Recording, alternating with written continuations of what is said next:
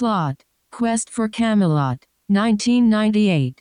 Written by Hannah Ling. An adventurous girl, a young blind hermit, and a goofy two-headed dragon race to find the lost sword Excalibur to save King Arthur and Camelot from disaster. Voiceover off. When you're blind and watching movies, what will you find? A blind superhero whose superpowers are acting like he's not blind. A sighted actor over-dramatically touching people's faces. Or maybe the whole joke is that they're bumping into different places. A spectacular, macular generation. From tunnel vision to your television. And do they offer this movie with audio descriptions? They're movie buffs who know their stuff. You'll be thoroughly entertained. Join Sky and Melissa throughout film history and Citizen White Cane. Hello. And welcome to Citizen White Cane, the podcast that hears out every movie, even if we don't see the point. My name is Sky McLeod, I'm Melissa Buckta. and we are talking about the Quest for Camelot today. I'm so excited. I tell my friends ask, what do you do? What are your hobbies? And I'm like, I podcast with an awesome blind friend, and we talk about movies. And there's literally their second question is, have you talked about Quest for Camelot? It's interesting that is the second question of I have not gotten that one yet. I told my mom we were watching this, and she was like, "There's a blind character in that." Which, maybe she didn't see it because the blind is kind of a main character. I know. This movie, you will forget this movie the moment you finish watching it. Apparently, yeah. Hopefully we didn't, or this would be a very boring podcast. We'd be like, wait, is that a movie? I know I watched it last night, but wait, so, are we sure it exists? Yeah, no, it is. It's somewhat forgettable, especially if you saw it back in the 90s, 98 is when the movie came out. Yes, officially. Yep, 98. So during the tail end of the Disney Renaissance, which is how we actually got this movie. Because Warner Brothers was like, we got to do this shit. Right, because everyone wanted to be Disney and copy the formula, which is why this movie is basically copy-paste Disney, but done terribly. Very poorly. Very, very poorly. Yeah, and apparently they fired everyone halfway through making it. Yep. Which is good. And, I did, in my little bits of research and whatnot, I did manage to find one of the animators has a YouTube channel. Ooh. And Alexander Williams, and he was the lead animator on the villain of the movie, Ruber. And I always want to say Ruger, and that's not correct. Ruber. And he has nothing but good things to say about the production. And granted, it's not a very long video. I did think one of the things he had to say was quite interesting, though. He was very grateful to work on the film because he actually got to be the head animator on a villain. And if you were working over at Disney or some other studio, the highest. Right. Yeah, that's not something you just randomly give out to people. He probably wouldn't have gotten to do that. So he was very. Yeah, everyone wants to animate the villains. Right. Yeah, because the villains are cool. So he was very thrilled to get to animate this villain, and he got to put so much of himself and his ideas into the character, the way the character walks, the way the character moves, the way his eyes twitch. Like I was gonna be like his megalomaniac. Just kind of not necessarily the writing of the character. Fuck socialism! I want all the money. Yeah. But he also got to attend the recording sessions with Gary Oldman, who plays the villain, and he got to do little sketches and things of expressions that Gary Oldman would make. So he had a lot sketches, of drawings. I was thinking they were doing a little sketch. No, drawings. Sketches, totally a fair way of putting that. Drawings. But yes. It was really interesting to hear from someone who worked on it because it's so easy to just say the animation sucks, the movie sucks, everything is terrible.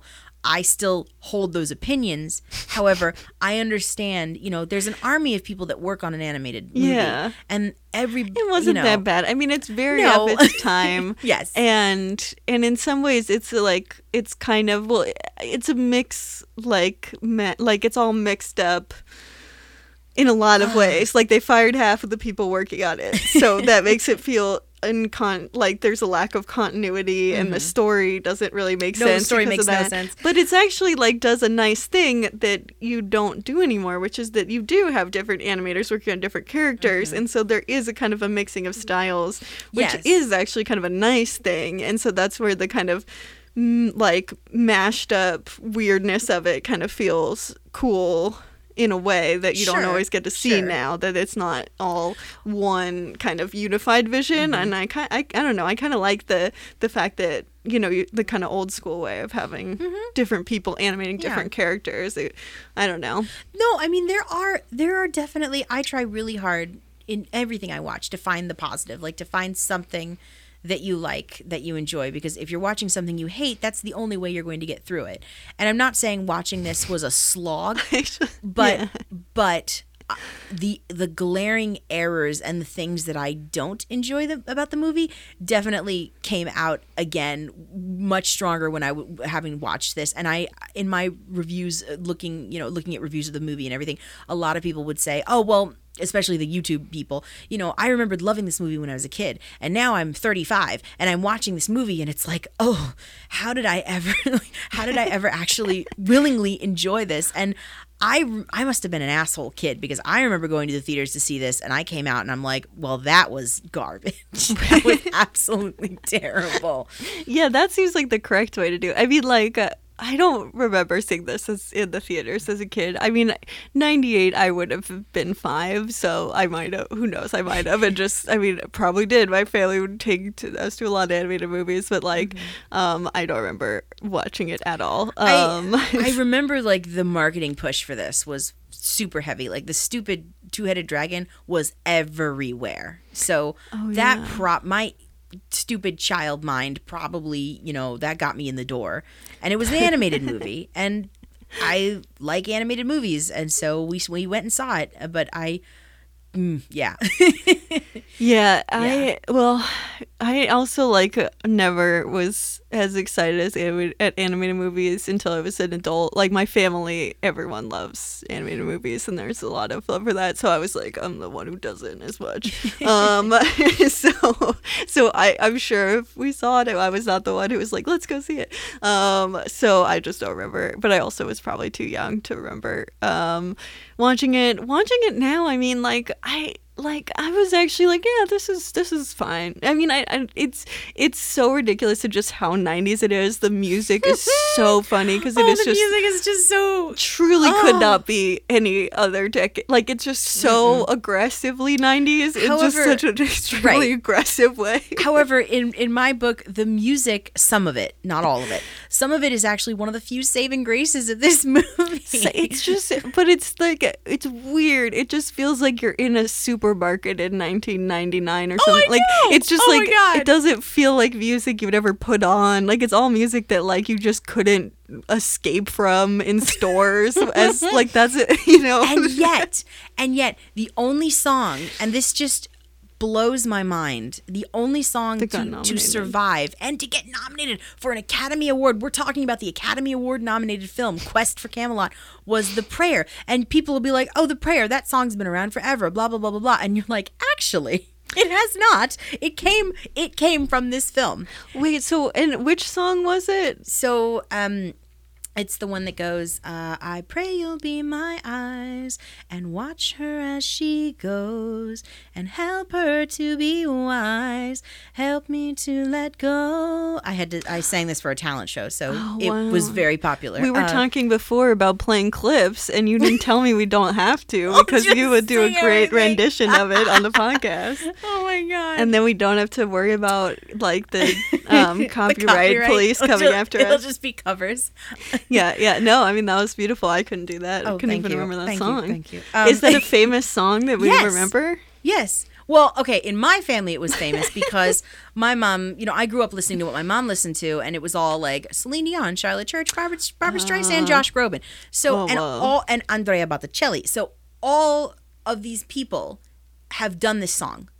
This song is how Josh Groban got famous, because Celine Dion was going to sing this song with another person, and that other person couldn't make the thing or whatever. So they plucked Josh Groban and was like, hey, do you want to sing this song with Celine? And it just blew up. Wow. So That's it's a beautiful song. It's so simple and gorgeous and lovely, and they will fucking waste it in this movie. Oh my god. but it was written for this movie. Yes, it was written specifically for this movie. So funny. I mean, yeah, it's like very, I guess it is very emotive. It felt, yeah, it felt very contextually wrong because it's like during a chase sequence. Oh, it's so poorly used. It's so just. I'm sitting there watching this, and I'm just like, wait a minute, could we slow down for a second? Because The tone is so wrong. This it's mother. it's kind of amazing. I mean, I kind of liked it. I think the song would be worse if it was matching the tone. I feel like the uncanny dissonance. And I guess of it, like, it's kind of cool. Yeah, and I guess I'm coming at it having, have years to adore this song. So like I love this song, and to see this song used so poorly because that's a very different context for me where I'm like, well, this song does not fit this scene and it's hilarious. It just feels so insulting. I was just so sad. I was just so sad. It's really funny though because they're like it's a very like kind of longing, like, oh, care, or not longing, but like be safe. It's a be prayer. Safe, I mean, it's basically the song, and the title of the song says all it is it's a prayer. It's a mother's prayer. Right. Yeah, I guess that makes sense.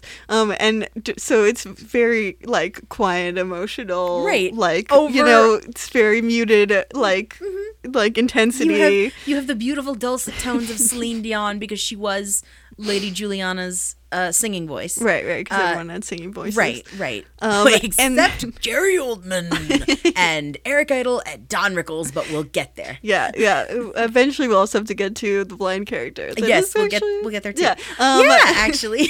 So the song plays and it's literally a chase sequence. So it really should just be like the Mission Impossible theme kind of vibes or something like that. With all the sound effects not muted, like nothing is muted, nothing is balanced. The mix on this movie, and I love. Oh my god, the mix! I was like, it's very modern because it feels like every single voice actor was recording this from their closet. Yes, was sending it into it's someone. not good. It's shocking. Sometimes I literally couldn't understand what people were saying. It's so great. It's like, yeah, because I was like, this must have been recorded outside with someone wearing a mask.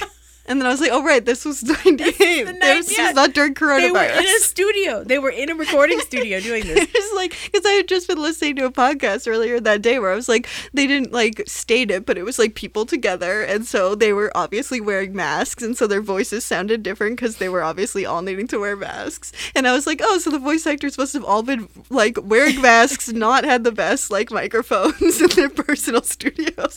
Like, yeah, that is not the explanation for why the mix sucks.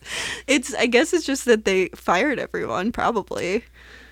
I guess. Because I think the mixing, I read that like they had been like they were just not really done mixing, and that was one of the most. That was the thing that suffered the most, which I was like, yes, that is correct. That did suffer the most. That checks out. That yes. absolutely. Because I was wondering maybe it was just the version that Apple has to rent because that's where I rented it. I thought about that, but I was like, these mistakes are not something that would ever be. These are like have to be baked in. Like these are baked in problems. Like right, because then you go and watch. Like I watched some of the YouTube reviews, and they also play clips from the film, and the audio is the same, and I'm like, okay, it's not because it's like definitely that the mix is totally off volume wise, but it's like the mix is the volume's all fucked up, and then there's a lot of places where there should be some background noise, but it's just like people like talking in a sound studio, like it's just like there's nothing there, like it's like we're outside, but you just have two people talking to each other with absolutely no background noise at all. Like it's so bizarre. It's just like I'm so glad I'm not the I knew you'd notice. Yeah, like 20 minutes in, I was like, "Oh, Sky, we're gonna talk about this." Sky but then is gonna sometimes notice. it's fine. Like it was weird. Like it would be like 20 or 30 minutes of the movie in the middle. It was like it was totally. I was not noticing the mix at all, and then it like went back to the like shitty thing where it's just people far away talking into microphones, but there's also no background noise. And I was like, oh right, the mix in this movie is so inconsistent. But like they do mix it. They have like at a certain point when they're in the Forbidden Forest, like the mixing is good. Like, and they Yeah. actually have sound effects. We Yep. have multiple characters. We have like, does it have does it have a score? It has all Yeah, these original there's- songs. Yes, there's plenty of original songs. There is underscoring too when it needs to be there. Right. It's not, But like, it's too memorable, but it's there. In the Forbidden Forest, we have a lot better sound mixing. But then, like, outside of it, which, I mean, I get why the blind characters want to fucking go outside of the Forbidden Forest because the sound mixing is so much better in there. Well, okay. So speaking of sound, did you pick up on the numerous amount of cartoon sound effects that just perpetrates this movie? Well, it's a cartoon, though. I know, but here's. Okay, and so here's what I said I was not like gonna. Mickey Mousing. Well, I mean, they were trying to emulate Disney, so they got to do some Mickey Mousing. True, but I associate more of like the weird zany cartoon sound effects with Warner Brothers. No, there are some like things where you're like, is this Looney Tunes? Like, what is happening? But it's like that thing should not make that sound. Like we've set this. Yes, it's a cartoon. Obviously, it's a cartoon. But we've set this world up to be grounded. Somewhat. Yeah. So when someone is running, or when the dragon swallows the falcon or whatever, and it's like, boop, boop, boop, boop, and you like, wait a minute. No, it is really this does funny. not work. It doesn't sound The right. sound to my mixing ears. is just so. Oh my god, you gotta love it though. I mean, there's so much fun shit with the sound. I mean, this movie like it doesn't have audio descriptions, but I feel like all of the ridiculous, wacky, like very bad but fun stuff is all in this just fucking so inconsistent and bad sound mixing. But it finds a lot of different ways to be weird and bad, and like I don't know, you got to give it credit for that. Yeah, I mean. Yeah, it exists. There it is. The animation is fine, but it's not great. Yeah, The it's not. characters are either moving weird or not moving Yeah, enough, there's or some weird like. Which it's not like we have one blaringly obvious because it's 1998's like CG aspect, one character, that is obviously computer generated. You're like, what the fuck? It's extremely jarring, but that's 98 for you. And the rest is you must be talking about the ogre. Yeah. that they meet. Yeah, they meet this ogre in the forest And it's they're, Shrek. They're trying to rescue Excalibur. Yeah, but I'm sitting there thinking to myself, oh man, who booted up like the PS1? Yeah, it's Like, really what, bad. What video game is this? Because It's 98 trying to do CG in it. Yeah, I mean, good on them. Like they tried and they accomplished a thing, but it just doesn't look. No, it doesn't it's look very great. bad. And this is coming. So okay, I don't know if you've found this out in your research, but this is the movie that ruined Warner Brothers Animation. Wasn't it also one of their first attempts? It was their third Oh, really? because I didn't they realize had there was... their first was the Iron Giant. No, that came after this. Did it? Was it really This after? I swear this was in my reading. That doesn't matter. Point is, this movie sunk their animation studio. So movies like The Iron Giant didn't make any money and didn't my didn't family get the was obsessed with, recognition. and I do remember watching. Right, because that movie is a modern animated classic. Yeah, that movie those also beloved in my household. Right, that movie also used CGI animation. Yeah, and it looks great. A lot more seamless. Holds up. So, Yeah. and then the other movie was Osmosis Jones, which I don't care about. I think it might. I believe it's in the other order. I think you're right. I think it starts with this one. I think I've got everything twisted around, but So I did do the research. No, I'm just, yeah, I know you did more I know you research. did. Here's my research. Oh. I got lucky, but I literally just had my computer read me the Wikipedia page. You Nice, actually did real nice. research, so I am just making fun of you, but I have no reason No, to. it's okay. Yeah, No, it's fine. Yeah, but this movie made back like half of its budget. It didn't do well overseas at all. I think it made 31 out of 40. So it's a little more than like half. A little more than half. Okay. Yeah. I mean, but it didn't make enough money. Also, fun fact, this movie had to go up against Mulan. this movie seemed like it was influenced by Mulan. Yes, So that's- absolutely. Well, because they like fucking fired everyone. So maybe there was. I think there was a lot of like fuck. There was a whole thing. She's like, I don't want to wear a dress. And then it's just like, okay, so she's kind of like boyish or something. Like, and wanna it's like be- it could have been I wanna be Mulan. light. Yeah. But then it's like, but then it just, they don't, it's just completely inconsistent. But and her- then she just kind of is like, oh, I'm going to go do stuff. I Right. don't know. It's But- just like, but here's the thing. I mean, if you're gonna compare, you know, the characters, which why? But Kaylee, who is our main heroine in the movie, is fucking obnoxious. She won't shut up. She won't listen to anything. I didn't find her that obnoxious. Oh my god, she's just a nothing burger of a character, which is She's what kinda I- boring. Which is what I can say for all of these characters. It's a bunch mean, of white bread. They're very, yeah. I mean, like, they are somewhat. But I don't know. I found them kind of like, I wouldn't necessarily describe them that way. I felt like they weren't consistent human beings. No, they But weren't like consistent human But beings. in like a way of like a bunch of people wrote this movie at different times, and we're like basically the studio just like puppeted a bunch of people to write this movie, which I'm pretty sure is what happened, Well, and it shows. So here's the thing. Yes. So here's the thing, though. This movie was originally supposed to be like a PG-13, like a dark fantasy, a la the Black Why? Cauldron adventure. Because if you notice in the opening credits, which I had not before, but I was watching it. I actually watched this one like on my big TV, so I was like 3 inches away from the screen. Yeah. Yeah, so I noticed in the opening credits that this is based on the book, the King's Damsel. Very, very, very, Very loosely. loosely, Yes. loosely. Because I'm like, okay, so what is this book? Looks up this book. Yeah, in like the first couple of chapters, we meet the main character. Her name is Wynette. She gets sexually assaulted, and then she has to go on this quest for like revenge. That I'm loosely, very paraphrasing. Hollywood loves that's those. the book. Yes, that's the book that this movie was supposed to be based I mean, on. you And can I'm tell, like, though. you cannot do that. No, Hilarious. this is the '90s. No. Well, yeah, that's why there's a lot of that gets lost in this adaptation.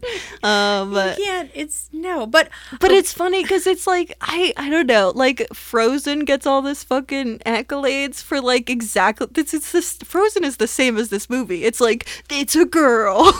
Like, Okay, you know, she whoa, doesn't whoa. want girl stuff. sure, okay. Like it's just like it's so unthought out. Like I feel like we keep telling Disney they did a great job by doing like exactly the same thing. I don't see any difference between this and Frozen. because there isn't there. Well, okay, I would posit that there are definitely differences between this and Frozen. However, animated better. well, that and Than Wasteland. the characters are actually the different. Frozen people. They have like 2 inches I know, of a stomach. I know. That's a whole nother issue. Like at least these I'm characters, pointing out the differences. like at least these characters are animated, you know, so that they don't look.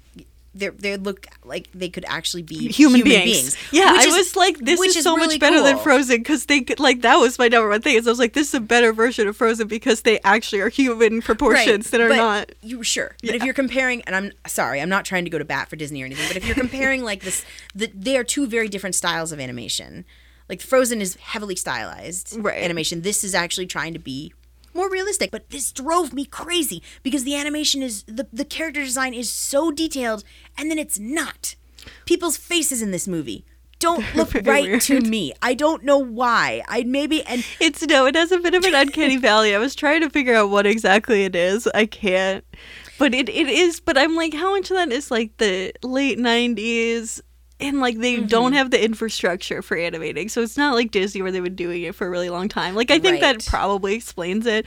The inconsistencies is just that like this is not, you know, it's like it's a what are sport metaphors like you're not asking the right person. I know we're terrible people for this, but like it's the, you know, well, I don't know, the not as good league. Oh, like Major League versus Little League. Okay, I can Something do that. like that, yeah. But this But- this is not the Major League And I mean, animator no, infrastructure. it's really hard to like this movie because it wants to be Disney so bad. Yeah. And that holds it back. Like it could totally have been its own thing. The inclusion of Garrett who's a blind hermit who is awesome. Yeah, we should talk and about him. We should talk about him. Who is awesome and lives in the forest. That's so cool. And that was something Disney didn't would see- never do. Right. I didn't see my first disabled character in a Disney movie until Hunchback of Notre Dame, who was a main Which character. my family loved Hunchback of Notre Hunchback of Dame. Notre Dame I is don't a remember great- a time without that movie. but Hunchback yes. is great. I don't care. Like, it has major tonal problems. I don't Sure it does. fucking I care. don't really Hunchback remember. is an amazing movie. And Wait, okay, so Iron Giant and Hunchback of Notre Dame, does this say something about my family that these were their, like, touchstones? it says that your family is awesome. Okay. I was just Mulan, I guess, was my main one. And Mulan is also awesome. I mean, I would much rather spend hours of my life with Mulan than Kaylee. Yeah, it is so funny. Kaylee and what's her mom? Deborah's, I mean, her name's not Juliana. Deborah. Juliana. Deborah! Kaylee and Lady Deborah. No, Juliana is her name. Oh, But they're both such like a 90s like it's such like a white, you know, it's like a soccer mom and her daughter names. They're just like so out of place in that world. and because what I heard was when they were redoing all of this stuff, when they had to they changed her name. they changed all the names, and these were names of like people on the production staff's Of course kids. they were, because they're whatever. the names of children in the 90s. Yeah. Yeah. It's just so weird. I always thought that was off. Like, her name is It's Kaylee. Camelot. It's just like the most 90s name ever. It's so weird. Which, again, Kaylee is a great name. There's nothing wrong with the name Kaylee. but It's it's just not appropriate. it's not. I mean, Garrett makes more sense than Kaylee. Yeah, because Garrett's still pretty weird, but like it is pretty weird because at least like Arthur, that feels right. because it's King No, I Arthur. know. Even Juliana, I'm like, Yeah, Juliana is still okay. I just imagine them all like at the mall in like a tank top, like a pink tank top, and it's just I couldn't stop. oh my god. Well, so where do you think they got Ruber from? Yeah, Rupert is also, I didn't include any of the descriptions of the movie that involve that name because it just is such a weird name, and the voice that reads them would just say it in a way where I was like, what is she talking about? Oh, no. And I was like, oh right, his name is Rupert. Like, but it just sounds like she's pronouncing a word wrong. Right, right. And then she just keeps going, and then I'm like, oh right, somebody who didn't see this movie would be like, what the fuck is she talking about? Yeah, Rupert, no idea. Ruber, yeah, Ruber. Is it with a And- B? Yes, it's a B, Okay. like rubber, but Because it's I was thinking Ruber. it was Rupert without the T, And but no, so- it's Ruber. Yeah, I heard many things. I heard Rupert. I heard like Ruber, but Ruber is his name. Ruber. Or Ruger is another one I kept hearing. So Ruger I would sounds more replace- like a name. Right, It is like a cartoon villain. Ruger, I could see being a cartoon villain. Oh, I hate his design. I do too. I'm I feel sorry. kinda Like bad. I feel really bad, especially Don't now worry. having watched the animator talk about it on YouTube, and like he worked very hard on it, and he got to do whatever he wanted, which was really cool. What a great opportunity. Well, maybe they should have reeled him in a I little hate bit. his design. I hate everything about him. He's I don't like really like him. I also just hate his character because his character, it's just like the worst boring. villain idea of like, this villain wants all the money for no reason and wants to like destroy everything and is evil, and his whole thing is that he's evil, and when his justification for everything is, well, I'm an evil guy. I'm evil. And you're just like, what? even so, I kept comparing him to Rothbart from the Swan Princess because that's another R name that I got confused. Yeah. Even Rothbart has more of a tiny bit more of a backstory than Ruber does, and he just Rothbart's shows up. backstory isn't any good either. It's like he shows up, everyone's like, Knights of the Round Table, let's do UBI, we're all gonna be like happy together and like socialism, and he's like, but socialism, I but know. socialism doesn't leave room for me to have all the money. He's like, well, I need more land than everybody else, and we're And like, they're like, okay, why? And he's just I like, don't I don't care. know. Just do. I'm gonna commit regicide in the middle of the Knights of the Round Table. I'm just like, no, It's so funny. no. Although, I must say the opening song of this film kind of slaps. I liked it. But I have trouble with musicals. They everything will blur together in my head. But these songs aren't that bad for that. They do kind of have some. They're not horrible. Well, there's no excuses for his villain song. It's awful, and the dragon song is also awful. Isn't his villain song also like a little bit of a weird editing? Like it's just you're kind of like, what's going on? So it's like, okay, here's what watching his villain song, listening to his villain song is like watching an improviser try to rap. Yeah, it's either gonna be amazing or they're gonna go down in flames. Yeah. And unfortunately, he goes, well, is there flames? It's kind of like okay, so he like all his henchmen. I feel like we should talk about the blind character every last I know there's just so much to talk about. I know you're like, this could be a short one. I'm like, I don't know. No, There's a lot to talk about. There's so much to talk about. Oh my god. Okay. So his henchmen. Yeah, they're just all like, I guess they're it's kind of like Beauty and the Beast, I guess, because it's like all of the like these are just or like the Wizard of Oz also does this, where it's like these are all the just normal people, and then they're turned into like these weird. You have the bird that's like obviously just made for toys because it's like a bird with like what is it called? An axe. An axe. He was everywhere too.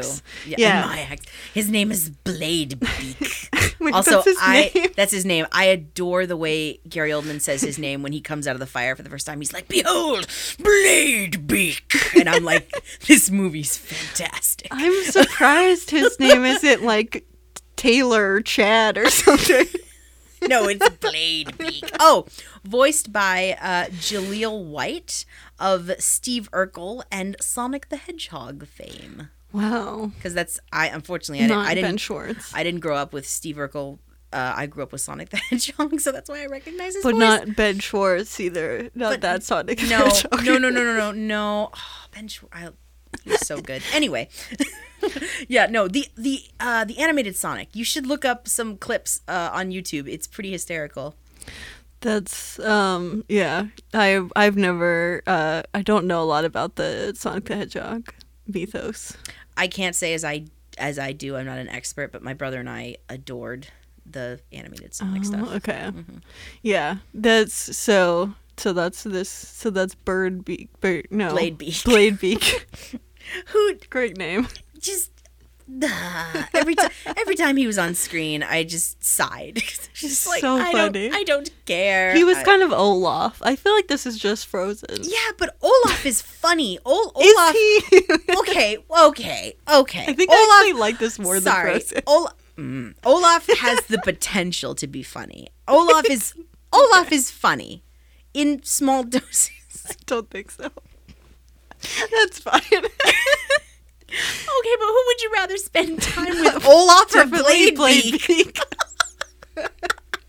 He's just so weird. I don't know. I kind of enjoyed this. I like that it's just like such a I don't know, this is kind of like the like crip version of a Disney movie. Like it's so imperfect. Mm-hmm. It's so all over the place, but it's like but there's something so endearing about it. Like and like some of it is just like you just like can't take your eyes off of it because you're like, what is happening? What is going on? But it's like I don't know, it's in a way that's a lot more like I mean, granted I am on the very extreme end of not liking Frozen because everyone loves it and I don't. Sure. But like, so this is kind of an imbalanced thing. But there's something about Frozen where there's a pristineness to it, and like, I guess I'm like.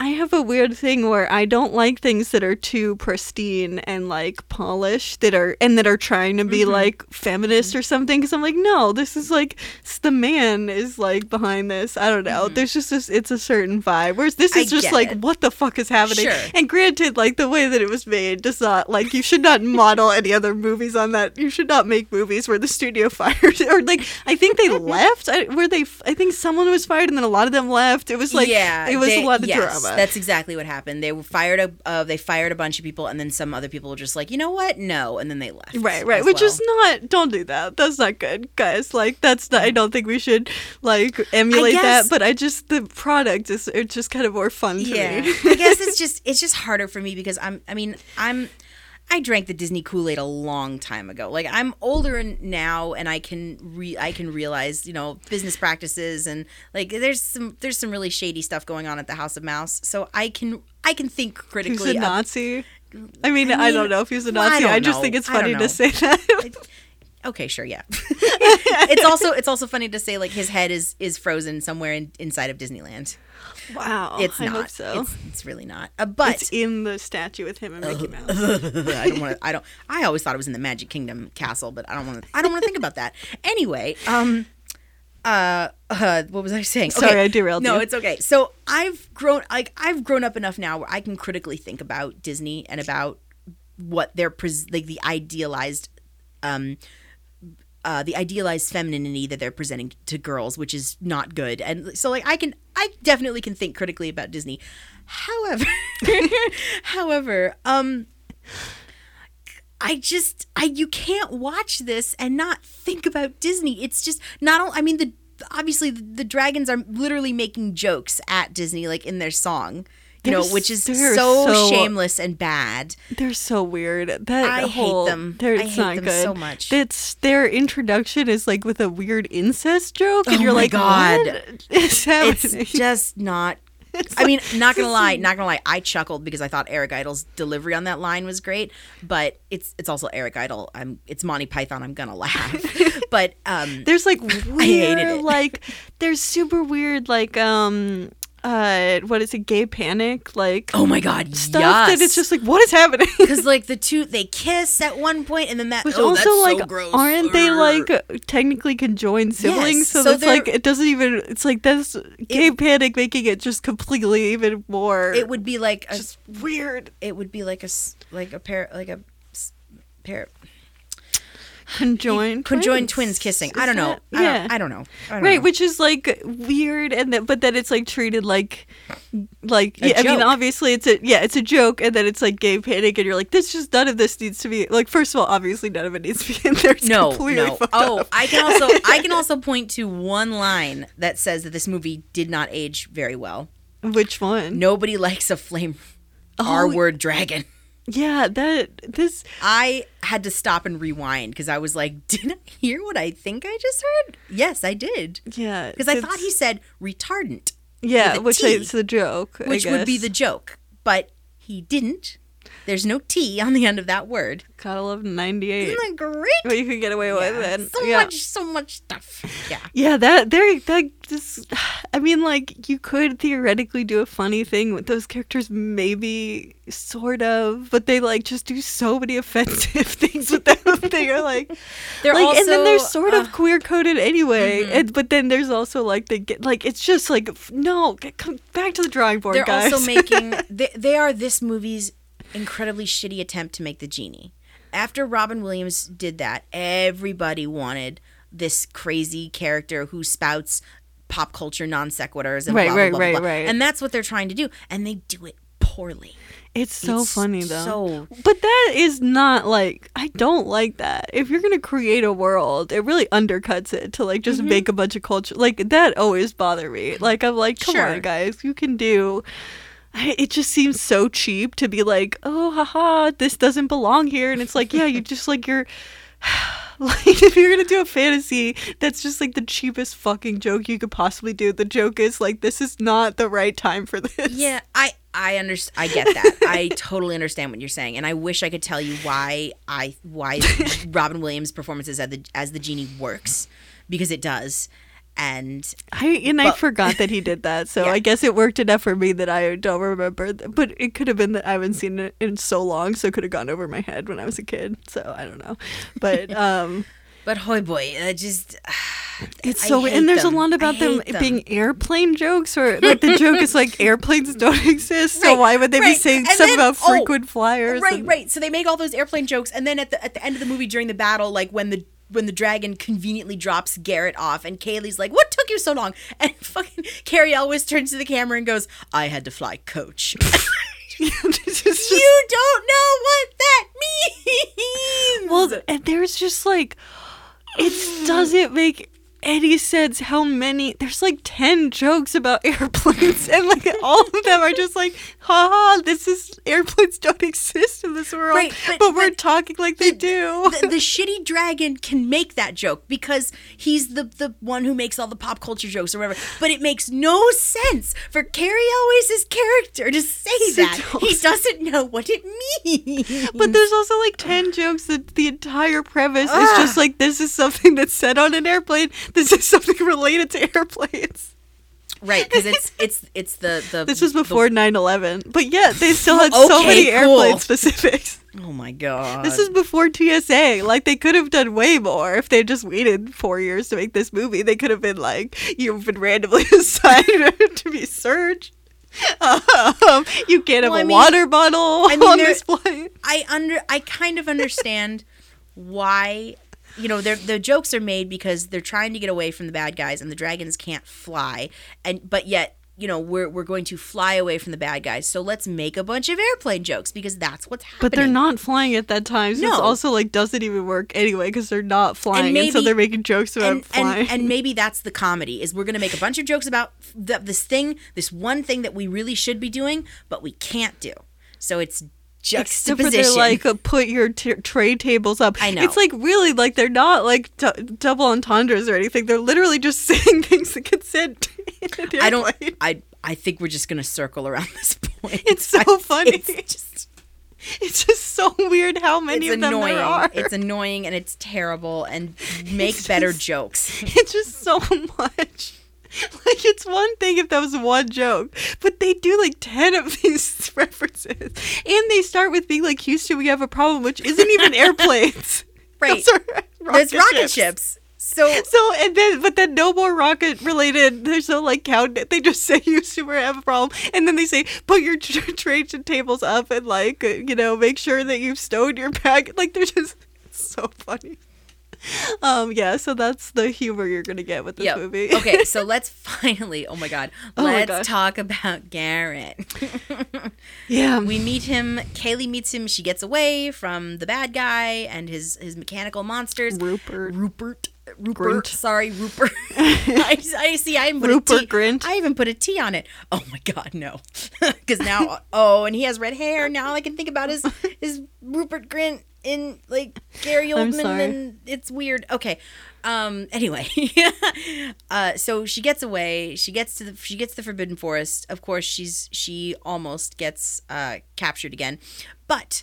A falcon named Aiden and Garrett save her. Yeah, and there's one of those other falcons named Aiden, you know. They're a dime a dozen. Classic falcon name. Aiden. Actually, I have a dear friend whose name is Aiden, so yeah. I like the falcon's Were they born name. Like in the early 90s or late like 80s? I don't know. I didn't meet Aiden until I moved to Portland. So. Well, I mean, you don't need to know someone when they were born to know to figure out when they were born. Well, how are they the same age as you? No, they're a little older. Okay. So I guess maybe that's a little out of the... But I've definitely known a bunch of Aidens. They're all like a few years older than me. Okay. But it's like I can't... I mean, I'm sure there were a bunch of like... you know, people in elementary school when this movie came out that were named Aiden, because a lot of them would have been in elementary school. So the thing about them naming all the characters after their children of the animators really checks out with Aiden. Yeah. So yeah, anyway, so we have Aiden and Garrett. Aiden and Garrett. And Garrett, of course, saves Kaylee from the monsters by dispatching them. And, you know, I mean, the first...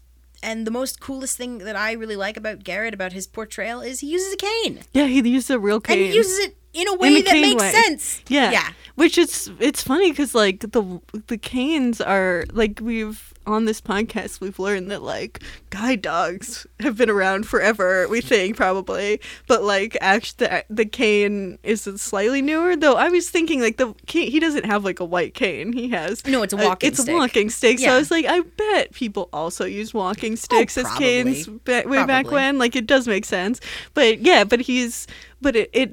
his cane doesn't do that cool thing where you can, like, undo the strap and then, like, let it go flying. It's definitely not a modern cane, but, you know, it's kind of nice to have, like, see a character in that era that has a real cane. Right. And That's era appropriate, Kate. yeah. And the way that he fights is he and Aiden have this symbiotic relationship, and Aiden will caw and squawk and make noise. Yeah, and, he basically is a Kate and a seeing eye falcon. Yes. Yeah.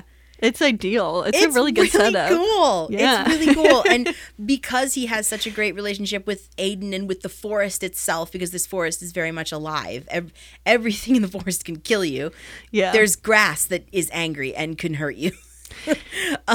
So he just has this amazing relationship with this forest, and he gets to sing a little song about that. So his thing is I'm a recluse. Is that would that be the right term? He's like, hang on, I'm gonna look up the lyrics to this or the first part, because I can actually probably sing this song. Oh yeah, you were just gonna have you sing all of it. If you would like me to. Yeah, do it. I think this is better than playing the clips. Okay, hang on. Let me find it, because I was not anticipating this. I just know the prayer. I can just offhandedly be like, yeah, I know that song. Hang on, let me just, So yeah, he sings this amazing song about how he stands alone in the forest and how Kaylee can't come with him and everything. And it's like, like every tree stands on its own, reaching for the sky, I stand alone. I share my world with no one else, all by myself, I stand alone. Nice. A sped up version, but great for the it was very sped up. I also tried to make it sound 90s. Yeah, no, that was very good. I like this. Thank you. Yeah, so he's a very independent. Yeah, it's kind of like, I was like, wow, this is real bootstrap mentality, like very internalized ableism. Some weird, it's interesting. It's like, I'm like, what is the political leanings? It's like, it's right. sort of like an argument for socialism. Sure. It's sort of like individualism doesn't work and like, you know. Here's my counterpoint to that. We learn his backstory. We learn that he was in a horrible accident and blinded, and that Kaylee's father, Sir Lionel, helped him learn to get back on his feet and did mobility training basically. And then somehow he just ends up in the forest. Well, because society like was mean to him. I think he like just experienced ableism is kind of what's implied. Yeah. And then well, because her father dies, and right, so I think right. after that, there's no doesn't one there have to an help ally, him. and he just and I read it as he experienced ableism to the point that he decided, fuck it. I mean, okay, not to like put spoilers to Legend of Korra right now, right? But here we go. But yeah, here we go. Like, what is that like with to say? I mean, like it's not like that big spoilers. But like, why is it that our blind characters wind up in the middle of the forest, isolated from everyone? Oh, good. I figured you'd pick up on that too, because I was like, he's toph pulling a Toph. However, Toph ended up where she ended up by choice. He did too. I mean, you never really. I mean, I don't think. But Toph wasn't like exiled from society. Well, Toph is just. I mean, like very solitary. Right, but I read his character in a very similar way. I didn't think he was like, I felt like he just experienced like kind of, I saw him as experiencing implicit ableism. That's kind of like, you know, what we experience. And then like his solution to that, instead of like trying to fight it, is to like isolate himself, which also is like an impulse I understand as well. Like I was like, I kind of, and so I don't know how much of it was projecting, but like I was like, okay, well, so he must have just like experienced enough ableism that he just felt like, I just don't want to do this anymore. Like, but he did, like, it's hard to say how much of that is through choice and through like societal expectations on you. But like, it just bums me out because I feel like that's the most dangerous thing for a blind person to do. Or, I mean, like mental health wise, it's like a very, because it's a reaction to oppression that is a self-protective, you know, it's like addiction or something. It's like the most maladaptive, like trauma response, you know, not to say anything about like that it's, you know, simply not his fault. I didn't read it that way, but like it felt really sad because I was like, that is the saddest, like, I mean, it wasn't an ending, but like if it, you know, it's sort of the saddest ending to a character experiencing this blind ableism, because especially for like blind people, you know, we have our connection to the outside world through conversation and people, and like to take that away from us feels extremely extreme, and to be at the point where you have to go away from that is like a deeply depressing place that I think could happen, but there's no happiness in that. Like that's one of the, it just seems so deeply depressing to me because that's a response of like, the world has just fucked me over so holistically that I am done. And I guess I just wanted I wanted a more concrete reason as to exactly why he ended up in the forest. That's true. I suppose I was just mad because these characters are here, but they're all half-baked and no one is developed and no one has a decent, a very decent backstory except for Kaylee and kind of Garrett. I mean, at least But they that's have the some weird thing is, semblance like, of backstories. I think the comparison between Garrett and Toph is like, I was like, is this a thing? Like, is this, like, what is this coming from? And like, I feel like we should probably figure that out. Blind hermits in the woods who just want to be away from society because society bad. But both Garrett and Toph are super capable people who could totally function in society with no problem. Right. And so, but they're choosing this, but it doesn't feel like they're choosing it from a place of, like, 'cause sometimes you hear people are like, I just really like being alone on my own. And you're like, I can't even wrap my head around this, but you have that kind of personality. But I just don't, I think with these blind characters, it doesn't feel that way because it's like those stories of people who just decide to go off into the woods are rarely disabled people. They're usually fully able people. Die. And they die. Yeah. Like, see Into the Wild. Yeah, Into the Wild. They die. Yeah, exactly. But okay, I mean, I guess as someone who is a very introverted extrovert, ambivert, yeah, me too. I do enjoy my alone time. Me too. I think most blind people are ambiverts to some extent. Yeah, I'm not saying I want to fuck off into the forest and never come back, but also, I don't know, I kind of get it. Well, that's the thing, though. It's like that I think, I mean, I'm also ambiverted. I don't know if that is, I don't know if it is something about blindness, because I do think I know almost entirely ambiverted blind people. I have no idea, though. But, like, I think that, so I relate to that as well. And so that's the problem, though, is that, like, when you are ambiverted and you want to both be in social situations and solitude and have a good mix, like, I think, and then you also deal with oppression, if you lean so hard into the solitude, that's coming from it's coming from a place of feeling completely abandoned. I feel like, it's like coming from a place of a defending against abandonment is the way I read it, of like saying, but I don't know, like, I just think that it's not, everyone needs human beings, even very introverted people do. Like, and I do think that maybe why I know mostly blind ambiverted people is because we really thrive off, like, one-on-one conversation. Like, that's a very, very, like, good social interaction for us. Parties are stressful. Like, it's too many people. It's like you don't know who anyone is, and like it's hard to like really parse what, there's a lot of noise and that's hard to track, and it's just kind of overwhelming a lot of the time. So that's kind of not as fun. But then, like, you want to be able to you want to have your own space because you want to be able to put things somewhere, and you want them to stay where they are. Like, there's all these things that are nice about that. Right. Yeah. And when you're alone or with a friend who really understands you, no one's questioning you about how you operate and how you function, about how you do things. You do things because you do them this way. And sometimes being alone is really nice because you can just stretch out and do what you do in the way that you do it, and no one has to. But you don't have to explain yourself. All to of those are coming from a place of like, this is how I cope with ableism. Like, those are both like, other people are shitty. Like, the other people could change. Like, we just are the ones that are having to accommodate them at that point. I think isolation is necessary. Maybe not for everybody. Right. But it's definitely, for me, it's definitely necessary. I need to be alone for a little while, for a day or a couple hours or whatever. But yeah, it is this really weird trend, and I don't know if it's even a trend, because we can cite like these movies, are the two, but it's I mean, the hermit as an archetype is, the wise person who has gone away from society and has so become enlightened by doing so. Right. Which I guess sometimes you do have those characters have a little tinge of that as well. They're the wise person in the forest. Right. But yeah, I feel like it's... Well, I think it would have made much more sense and I would have enjoyed the plot better if Kaylee were the force, the person that has that helped him reintegrate into society, rather than we're in love, like like 20 minutes into their relationship because they have no chemistry together. Yeah, it's definitely she's annoying and he's much better, but yeah, she's annoying.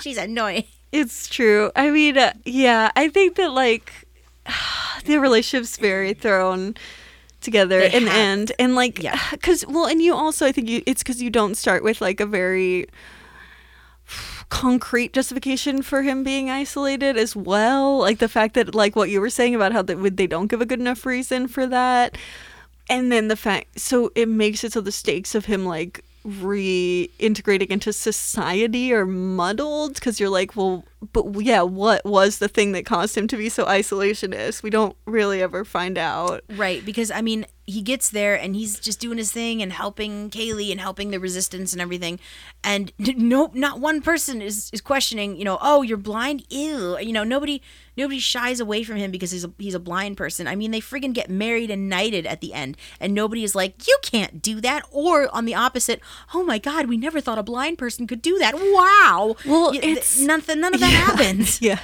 which is great. I mean, cool, but you know, it's weird though because it's also like it has a very like Rudolphy vibe of like, you ostracized him enough that he like felt so that's true, so unsafe in this situation that he went into the forbidden forest that is the forest trying to kill anyone there. So like obviously this guy is trying to get as far away from this society as possible if this is the place he finds solace in. So they had to be pretty shitty to him, like. And then he you save China or whatever, you know, like he saves the day.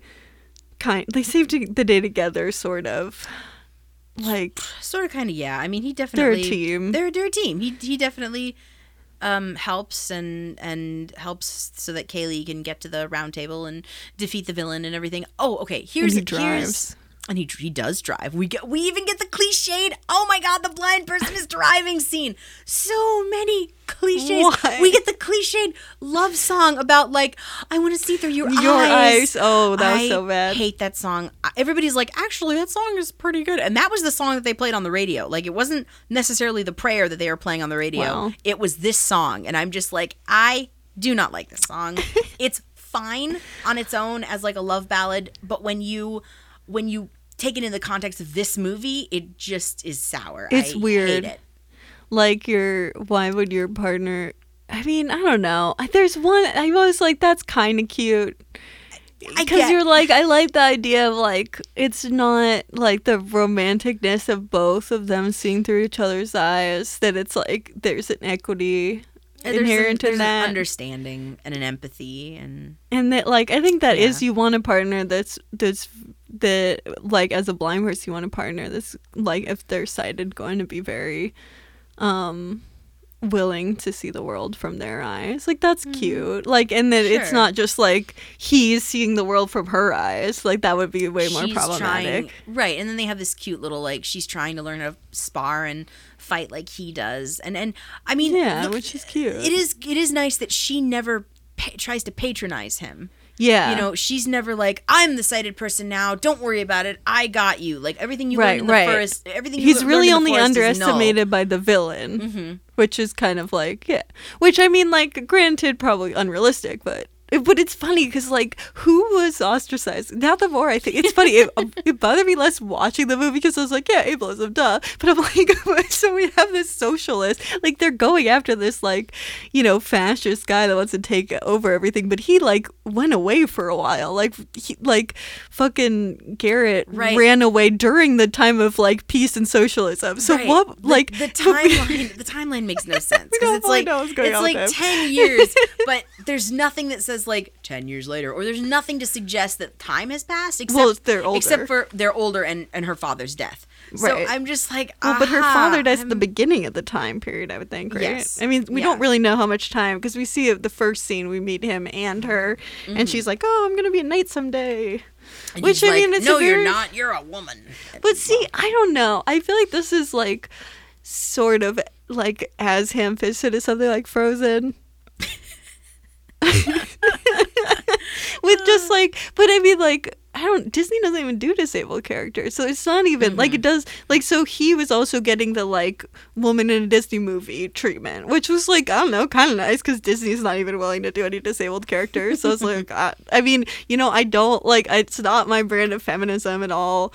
I mean, my brand of feminism isn't a brand at all. It's really, there's no corporate backing behind it, whereas Disney is definitely very corporate. But like, I don't really get that kind of feminism of like, well, she doesn't need a man. And it's like, okay, but what about like what if like she had an equal partnership with someone else? I would have who cares what gender they are? You know, like, that's more interesting. I would have much preferred like a Pacific Rim style ending to this, where they both become knights and they both go off in a mutual friendship because they've been through trauma together, and they both go off and they're knights.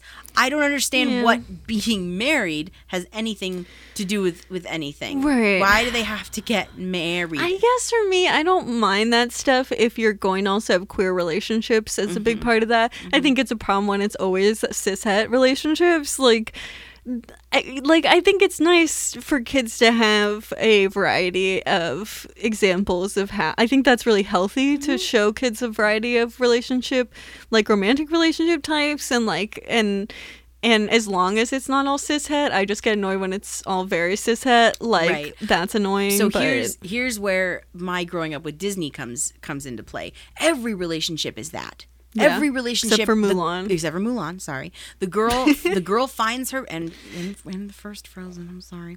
The girl finds her. Because they don't date anyone, right? Isn't that the end? Well, I mean, Anna and Kristoff get together, but the key relationship in the movie is Elsa and Anna's relationship. Sisters. They're not like sisters. They're not friends. So it's not like they're a sisters. couple or anything. No. They're sisters. But when all you've seen are those type of relationships, the princess finds the prince, or the prince finds the princess, and then at the end they get married and they live happily ever after. When that's the bulk of what you're seeing, because that was the bulk of what I saw. Right. And now all of that stuff just rubs me the wrong way. I feel that. Marriage is marriage, and if you want to show marriage, a queer marriage or a cishet marriage, that's also fine too. I'm just like, there are so many other stories that we could tell, and there are so many other endings of these stories that we could tell. It doesn't have to end with a marriage. Right. Well, and I think that, like, yeah, if you have a cishet relationship, you want it to end with a thing where, like, the marriage is not really, you know, they don't even need to get married. You know, like, if you have a relationship where it's more about the equity between the two people, I think that's the best way to do cishet. It comes out of fucking nowhere, though. That's my thing. What I and it's like, I guess there's some equity, and then it's a disabled like man and a woman at a time where women did not have a lot of rights. So I guess there's kind of, they're both society fucks with them both, except for you know, it's like a utopian society. So in the end, they're never going to be fucked with again, I guess. But like, I mean, you know, so it's like, I don't know, that could theoretically be cute. I don't I think what I get frustrated with is, I don't think just not having a relationship is progress. It's just like, okay, sure, that's another kind of story, but to say it's progress is offensive. like, I mean, even having like true queer characters that are very like canonically queer in the same way you have canonically cishet like characters. I think that, I mean, I even though in some ways I'm like, well, yeah, duh, we should have had this a long time ago, I think it's technically progress. Like, that would be progress. That would be nice to see, and it would be nice to see most of these movies be that. None of them are that, though. There's no real queer relationship, and I'd much rather see a queer relationship than I would just no one dates each other. Like, I don't care if no one dates. There's a bunch of movies that aren't about people dating each other. Like, I'd much rather actually see. It's just the, like, we should get cookies for not having these characters date anyone. It's like, no, you don't get cookies for that. You don't get fucking cookies for not having your characters date someone. That's not feminism. Like, it's not feminism that they just don't date anyone. That's like, you have to do a lot more than that. You can't just not have a thing. Like, it's just, progress is not just not doing a thing. Like, if you say really racist stuff and then you stop saying it, I mean, like, I guess it's sort of progress, but it's like, you gotta do a lot more than that. Like, that's not, like, you really shouldn't even get any acknowledgement for doing that. Like, okay, you're at your base level. Like, I don't like congratulating people for that they didn't do something. I don't know. And I suppose I've gotten to a point now where I would rather watch a queer relationship or no relationship at all. Yeah, well, I guess I would also. I just want them all to be queer relationships. Sure. Because I mean, it's all growing up. That's what I thought was normal. What I saw was normal was a guy and a gal, that type of relationship. And I know there's so much more. There's so many different kinds of relationships. And the power imbalance too. Like there's always a weird power imbalance, and I think that's part of the problem is they're not just cishet, they're also like cishet with a like weird power dynamics.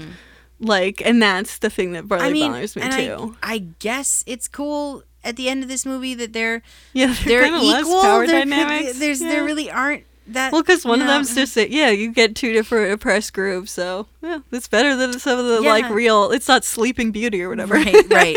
Well, and so one of these things that happened at the end of this movie really stuck in people's sides, like a thorn in their side. So, and I think we'll have a very different opinion on this than them. So.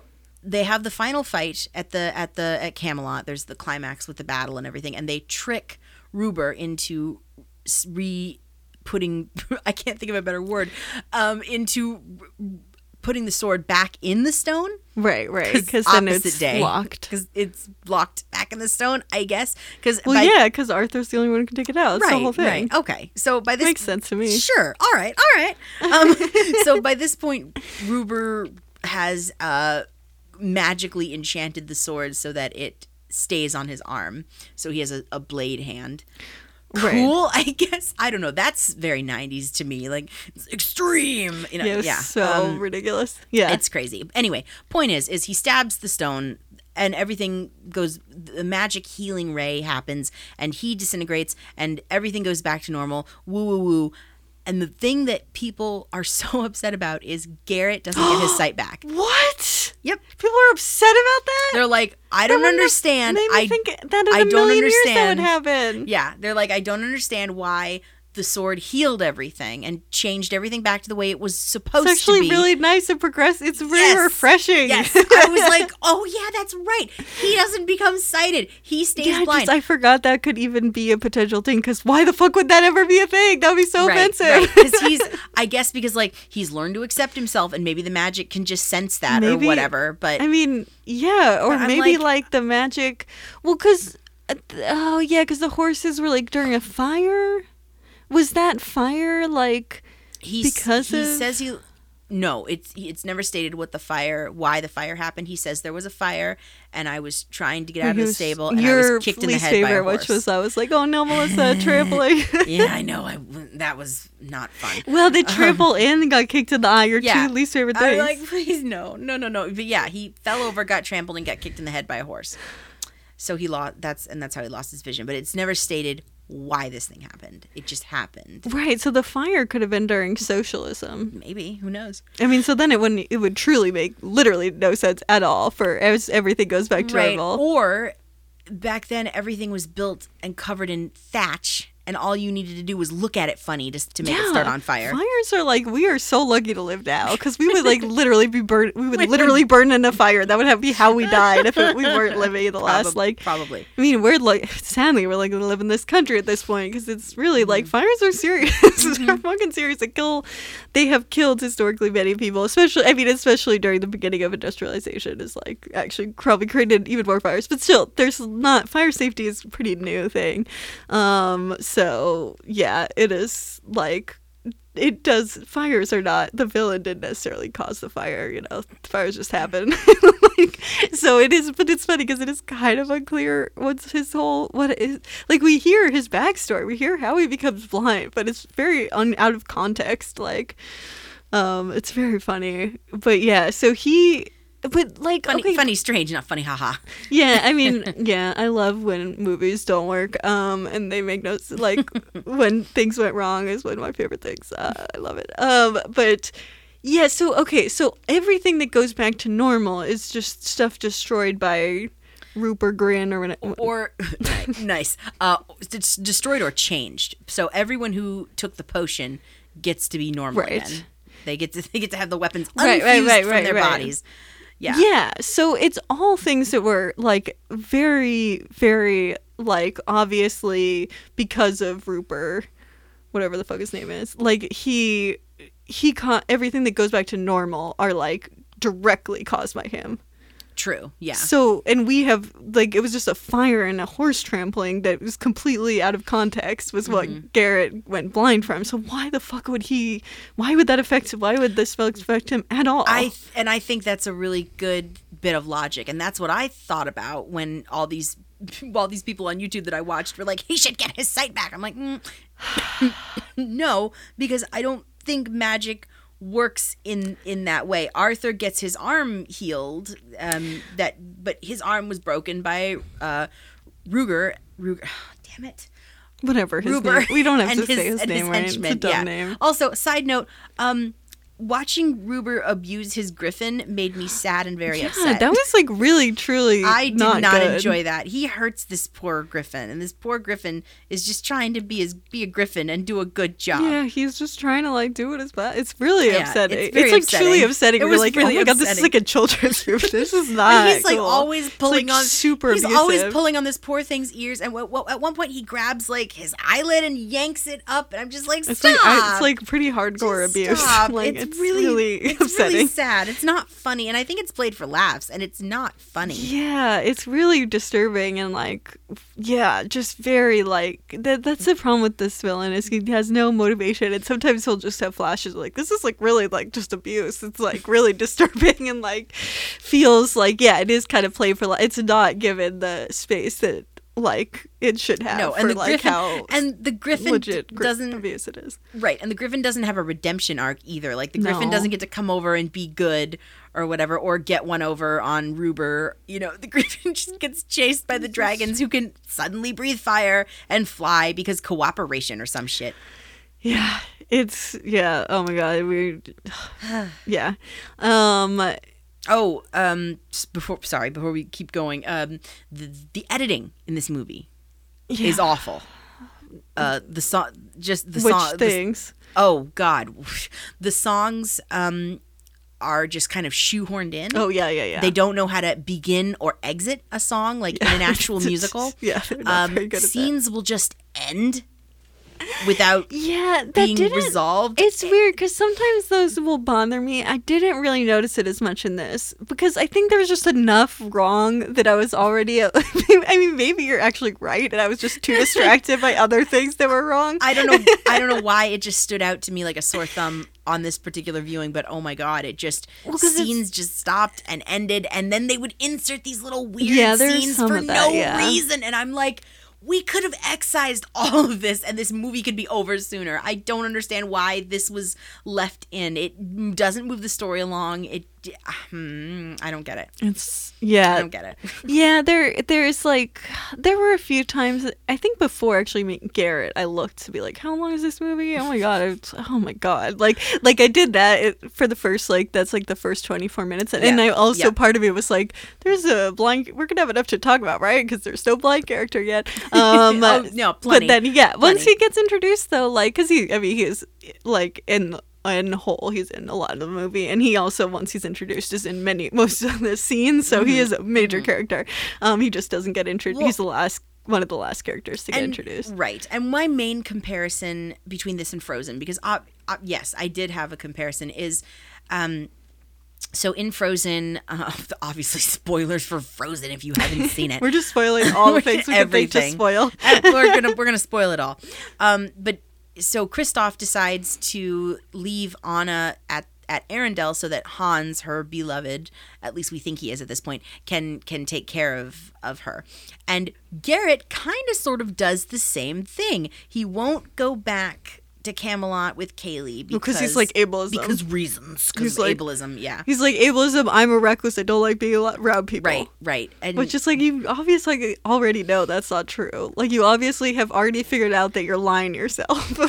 Yeah. So that was the biggest, honestly, that was the biggest comparison to Frozen for me, because immediately, and then Kaylee takes like 2 steps and gets captured. So right, and it's kind of, it's the whole thing. It's like unfair to her because it's at a point where there's a time it's taking, and like she needs to save everyone, including her mom. Like obviously, it should not be choosing between those two. And his reason is just like, they were mean to me, which is like, yeah, okay, like, you're disabled, welcome to the world. Yeah, So like, yeah. Of course they're mean to you.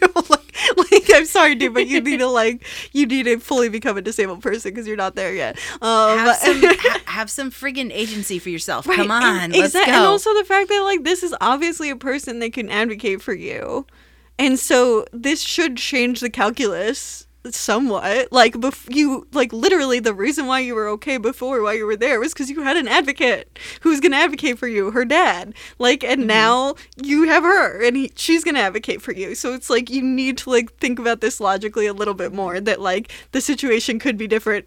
Not on top of that, like you have not like seen the journey to the end, so there's still like danger. So if anything, he's just like make sure everyone's okay, like, you know, because he has a lot of skills that he can use, Right. Like, and so the fact that he's leaving is actually like weirdly like a kind of It an doesn't- aggressive move, Right, and because he's like, I'm not going to help anymore, Right, and plot-wise, I hated it because it's cliche. Like, we all know he's gonna come back at the 12th hour when she needs him But the and most. it happens so quickly that he has yes. to come back. So, but why do we have to do this? Like, Yeah, I don't it's understand just silly. why we have to do this. It's so cliche and it's so dumb and it's unmotivated. not executed properly. And Well, but that's yeah. never executed properly because no, it never no. makes any sense. even when it happened in Frozen, like the only reason I was kind of sort of not thinking it was cliche in the first Frozen is because I didn't know Hans, is a twist villain, but now I know that. So every single time I go back to Frozen,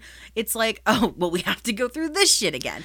Yeah, So it is really like, it bothers me because it is just it is a weirdly it's so aggressive to do that. Like, it's truly abandoning someone and not trying to like work through your own issues. Like, I don't know, it just seemed weird. It always feels weirdly selfish, and also like not just selfish but also like really not even that good for him. Like, him like if he went with her, he would be in a better position because he would have like more connection socially, and like would probably have higher self-esteem and would like probably be healthier and have a better life. Like, it's also just stupid for him, and it's also weird, on top of it being like weirdly aggressive towards her. So it's just like it just makes no sense because he's like, the whole time he knows, I guess, that he's just gonna abandon her at the end of this, but like, but then she like is obviously like, why are you doing this? But then she's also like, but I need to like get to the Right, I can't have this conversation now. Also, points at watch. I gotta go, bro. There's an insertion. I really don't have time to have this conversation with you right now. Are you coming with me or are you not? Okay, bye. It's like, this is a denouement conversation, guys. Like, this is not the time to be. This is when the danger's over that we have this kind of like, war. This is a conflict. Right. Once And we then- end that conflict, Right, and then you can decide if like society isn't gonna accept right, you or and not. then that drama feels earned because it makes sense. Quasimodo didn't wait and be like, maybe I shouldn't go save Esmeralda or whatever. No. He broke out of Notre Dame, he swung down, and he friggin' saved her. So spoilers for Hunchback of Notre Spoiler Dame. for Hunchback of Notre Dame. Yeah. But there was none of that, like, I'm not gonna, and then.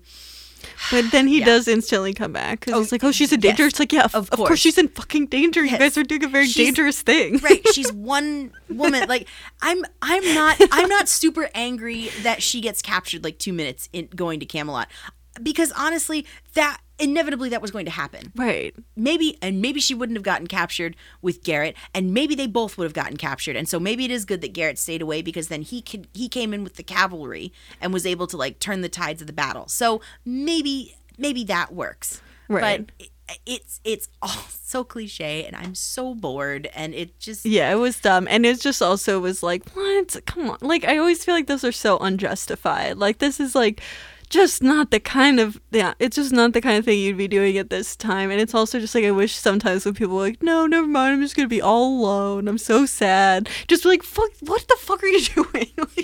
like stop feeling sorry for yourself. like, come on. Like, you know, it's just like if you at least empathize with the other human being there who's like, hey, like, I want you to be my friend, or hey, you know, I don't know, whatever. But yeah, I do agree with you that the relationship is very forced. Oh, with a sledgehammer. Yeah, is it forced? it just kind of turns on a dime, and you're like, okay, Yep. sure. Yep. All right. They have like one sparring session, and she kind of looks at him like, oh wow, ah. And then he gets hurt, and then he heals her, and then they sing that stupid song, and now all of a sudden they're in love, and this happens in the span of like 15 minutes. Yeah, of the movie. But even within the story, it's like less than a day. Like, because my first thought was like, you met him less than 24 hours ago. Right. And you also were like, both of you were like really not having, like, you were very icy. He was very icy towards her. And she was like, what is your problem? Why are you so icy towards me? Which is, I guess that's fair. But like, it was just the turnaround on that is just completely ridiculous. It's just, and unearned. No. Yeah, that's, I think that's what makes me the most angry is it's unearned. It's just this is just happening because you it's also happening. just don't need to set them up as being that antagonistic to each other. Like, that's the other thing is like sometimes when people who are interested in each other read, they like are interested in each other. Like, that's right. the other thing They don't too. have to fight about everything.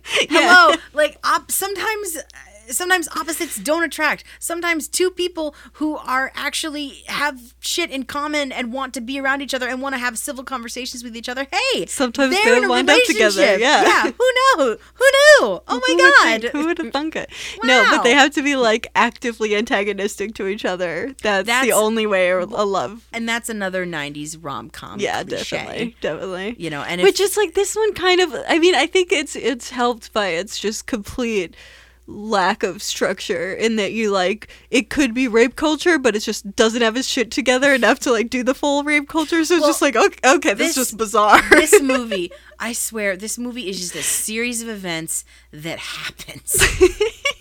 I mean, it just blah. I feel like I like it has like you know it has some of the Room qualities of just like whoa, this is kind of fun that this was a movie there, and then you know, and some of it like I don't know, it's like very just kind of random. I think it throws a lot of shit at the wall.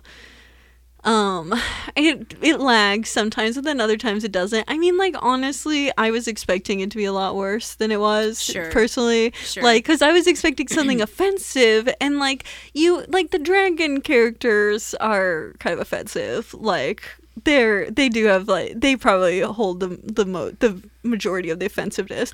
But, like, it's not, like, you have a blind character, and like, even as, like, a female like heroine, it just sounds like the drug, so a female hero, a female protagonist, hero, yeah, whatever, like in a you know a action move, you know, someone who's who's fighting stuff. Like, I feel like it could fall into more traps. Like, it's just kind of, I mean, but part of it is because it doesn't have its act together, so it's like not very sexist because it's not like trying. But I kind of like that it's like it's not really trying very hard, and so in the end it winds up being actually probably less offensive because the more they try, the more offensive it gets usually. Right? Because I mean, you say that they're they're throwing a bunch of shit up against the wall. My problem, and seeing what sticks. My problem is the shit, for the most part, the shit that they're throwing against the wall, Doesn't except stick. for Garrett, isn't original shit.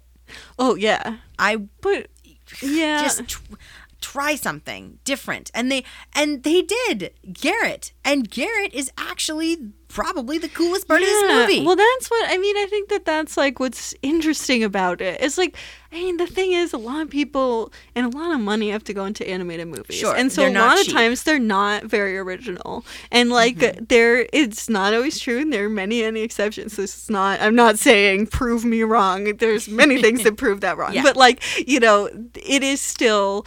There's not as much especially when a studio is at a time where the studio had a lot of control over it. There's, you know, it's just not going to be original. The whole point of this movie is they're trying to beat Disney at their own game, right? And they're just not doing stuff that is the caliber of Disney. And again, there's millions of animated things out there, and Disney is definitely not the end all be all of animation. However, they were deliberately trying to copy Disney. Yeah, but like, see, I guess I'm like, as my anti-establishment, I'm like, that's Sure. what I kind of like about it. Sure, It's just okay. like, it's not doing a great job at making a movie really at all. But like, I kind of like that was the idea. It was like, we're gonna do what Disney does, but we're just gonna not have the money or the skill. We're gonna do it better. Ah! And then it was made by I mean, obviously, again, I don't really want any movies to be made that way. I'm not promoting Right, this. right, Like, this right. is not a good way to make a movie. But I think just for me, maybe it's just, I feel like Disney gets too much credit for things. I think that they are very formulaic, and I think that why we're like, ugh, it's, you know, emulating the formulas, because the formula's not very good. I think if it was a better formula, then you know, maybe that actually wouldn't be as glaring, because you could have like potentially better stories. I think a lot of the stuff they do is not, it's just not that exciting, and they get a lot more credit for it. For like, it feels like establishment. They're like they're Joe Biden or whatever, and it's just like, I just feel like they get way too much credit, and like, really, they just figured out what works. And I get pissed off when like very like artistic minded people are like, yeah, you know, it's really great, you know, these are classics, it's great. And I'm like, like, and I mean, a lot of people do this, but like, I don't know, I don't feel great about it, because I don't think they'd really push any boundaries, and I think they hold back culture in a lot of ways. I think it'd be really fun to like watch all of these with you and talk about them. All the Disney movies? Yeah, because I'm not saying that I hold a lot of the Disney movies up on pedestals, especially now. I think if you would have talked to younger me, Right. absolutely, like that was the end all be all of animation, and I refused when I was little, because I was an idiot, to watch any other animation, or any of the other animation that I watched was just immediately dubbed inferior because it wasn't Disney. And then I watched Spirited Away. I was gonna say, what about And Miyazaki? I know, and my mind was fucking like, what are you talking blown about? wide open. Yeah, I know. I was an idiot again, child. My family, that was, I think we were seeing Miyazaki's before anything else, really. So I mean, in my family, as far as animation goes, you had, you know, Disney and Looney Tunes and whatever the hell was on Cartoon Network that my mom was okay with us watching at the time. yeah, So no, we had a lot of Miyazaki was a mainstay in my house. Spirited Away was like, whoa, there's a Miyazaki that it's getting a theatrical release for Miyazaki. This is cool. We're not just watching the VHS. I was so angry. I was so angry the year that Spirited Away won the Best Academy Award for animation. Did you not watch it? This was before I'd seen it. Wow. I was angry because it beat out whatever the Disney movie was nominated. I can't even tell you what the Disney movie was that was nominated. But now I can tell you though. everything about Spirited Away. Yeah, because I'm just like, It's good. I'm glad it was so good. It won. It should have. It definitely deserved. yes, it's to a win it's a against Disney masterpiece. movie. It's an absolute masterpiece.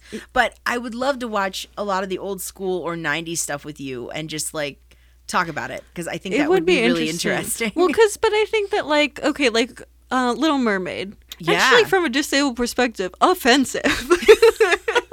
Like, truly offensive. Like, not even remotely as like well done as Garrett is. You know, because Garrett is like a disabled character. Like, actually. Not bad. Like, I mean, No, and we not should bad at probably all. like get into. I feel like Yeah, it's time, yeah. This has been fun. There's a lot of cool stuff to talk about. I don't think like even if it's longer, I think it's because we had a lot of cool things to discuss about it. But I think that like as a character, he's really not that bad. No, and like even he's and you really saying the cool. thing about like him.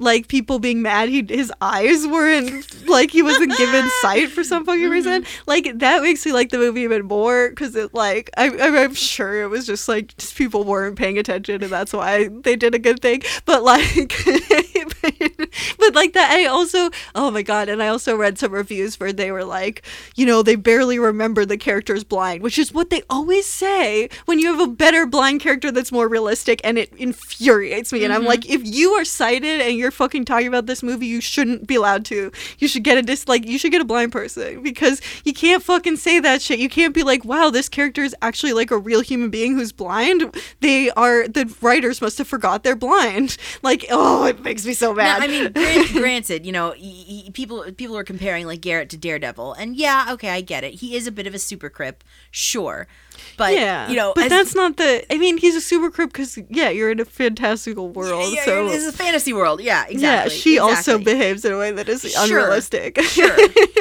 Yeah. Like it's you know, and I think that is definitely a valid. You could validly critique it, but it pisses me off when they're like they forget that they're blind. I'm like, when did you forget he was blind? Because we watch a lot of shit where you forget they're blind, and then people will say like, "Oh, it's actually good," because the blind character at some point was like, "I want to see," you know, and then they're like, "Very good, realistic, good." They remembered they were blind, but then when you have a capable blind character, there's obviously blind. Like, there's nothing he did that made him seem sighted. He didn't look at anything. I mean, it's animated, so he could actually have consistently eye lines be consistent. So, you know, it's actually really not bad. So, it makes me so mad. If you review movies, please God, like, don't say they forgot that the character is blind. Like, think of, like, just talk about the blind character. Hell, just acknowledging that the character is blind is a really good first step. Right, and also just making it so that that his blindness is part of his character, but it's also not like he's not sitting around being like, "Oh, I'm blind." Like, he's just a capable human being, and it's an identity. It's just like, why is this like black character not talking about their descendants from slavery or so? You know, like, it's just like, what the fuck? It's not always about the oppression. Sometimes you just live your life. One of the cool things about watching all these a bunch of YouTube reviews is a lot of people are like, yeah, and they, obviously they do acknowledge the fact that, you know, Garrett is blind, but a lot of people are talking about how this might have been one of the first instances they were introduced to a character, especially a character in an animated film with a disability. Well, this is my favorite. That's really cool. This is my favorite thing that is infuriating about this movie, which was when I was like, "Ooh, I want to do an animated movie for the podcast. Let me go find a list of animated movies," and I typed in animated movie with blind character or animated movies with blind characters, and Google was like Quest for Camelot, and that was it. And every single hit was Quest for Camelot. Were you thinking of Quest for Camelot? Yeah, it was just like it was basically like, did you mean Quest for Camelot? And I was so mad. No. I was like, "This really? Are you fucking?" There's one. Like, no matter the movie, there should not be one. Right, and I think that's really sad that this movie was just shelved and panned so critically, and people just forget about it, and they forget about this character, and they forget that he's disabled. And justice for Garrett. Yeah, that's the most infuriating part about it. It's like, yeah, it's remembered as a stupid movie that's bad and was trying to be Disney and failing, and you actually like really did have a very decent blind animated character, and then that's it. That's all you get apparently for all of the history, because Disney's not doing it, because fucking Disney is ableist as shit. I mean, seriously, what other disabled characters are in Disney other than Little Mermaid? Well, Quasimodo. Yeah, Quasimodo. Yeah, that's true. I would have to sit here and like think for a while, but Quasimodo is definitely the first one that comes to mind. But it's interesting. I've never looked at The Little Mermaid through the lens of disability. I've always looked at it through like the lens of feminism, and having her give up her voice is so much more infuriating to me. Yeah. As a concept. Now, granted, this is coming from someone who owned a copy of The Little Mermaid when she was little and watched it so many times the tape literally fell apart. Not even joking. It fell apart. Probably happened in my house too. I love The Little Mermaid very much, but yeah, I think for me that is the most infuriating part. That she gave up her voice. Right, that she gave up her voice. However, yeah, I think watching that's the thing is, it's like if you think about it from a disabled lens, like he's not only super sexist, it's also very ableist. Oh yeah, so it manages to be extreme on both of those things. Ta-da!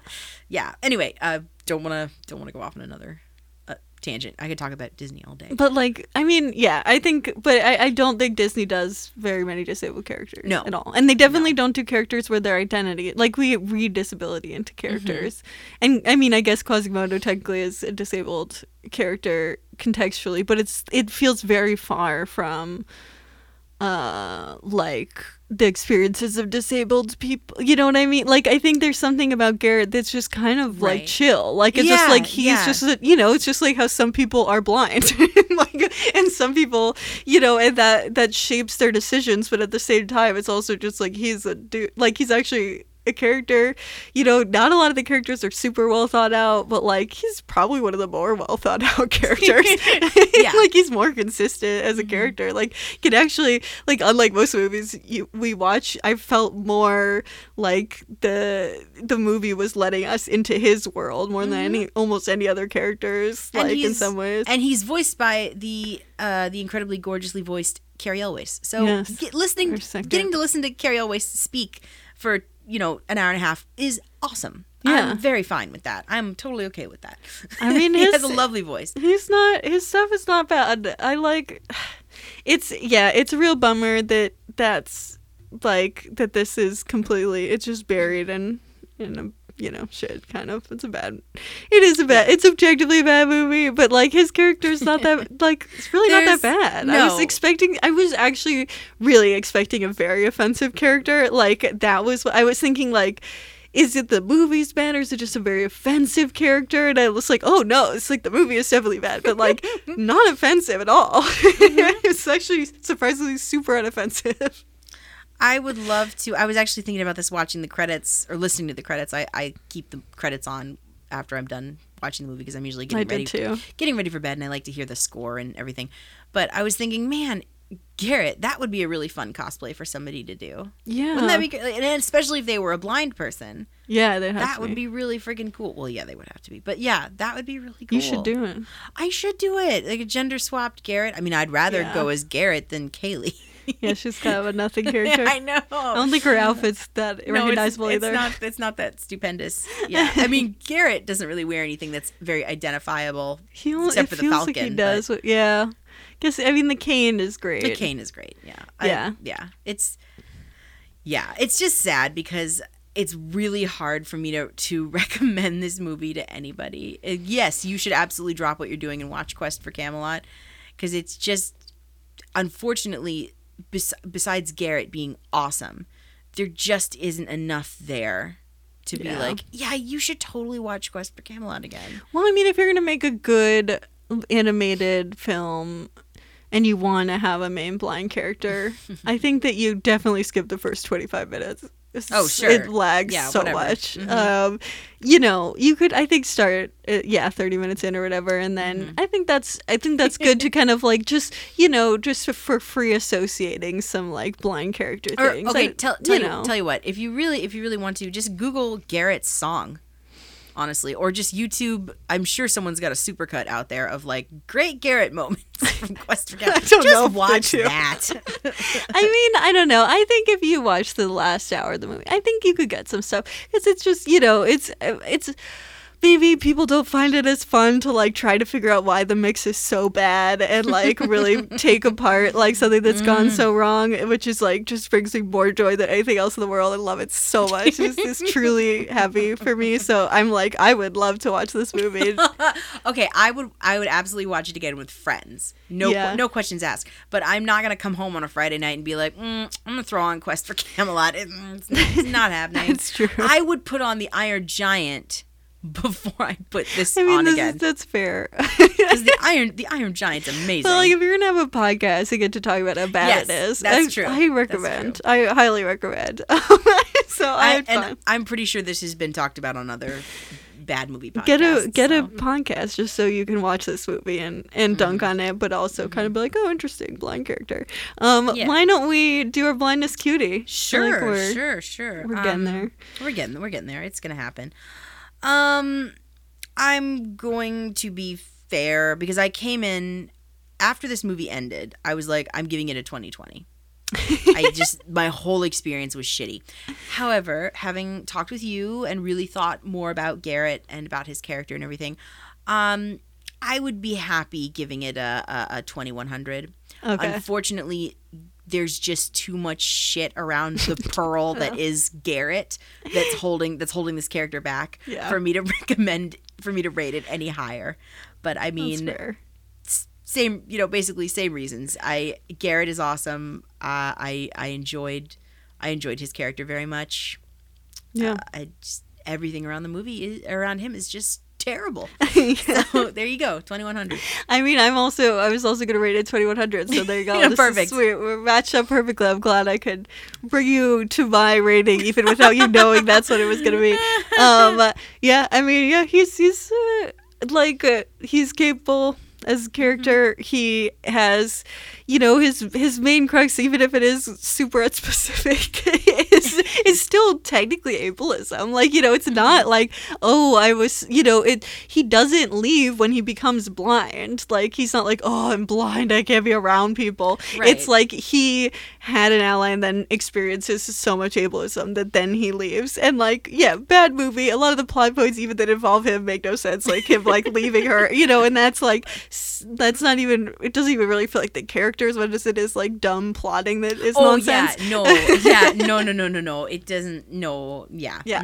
Yeah. So I think that like his generally as a character is like he experiences ableism, he's a capable person, he's figured out a way to make it work, and he saves the day. The way the society treats him, though, very weird. Like, they have a very, it really is socialism is what they're talking about here. And, like, he's ostracized from the socialist society, but then when he saves the day, they love him. So that, I'm like, I don't even know what to say about that. I just don't even fucking know what that means. It definitely doesn't. It feels very incoherent to me. I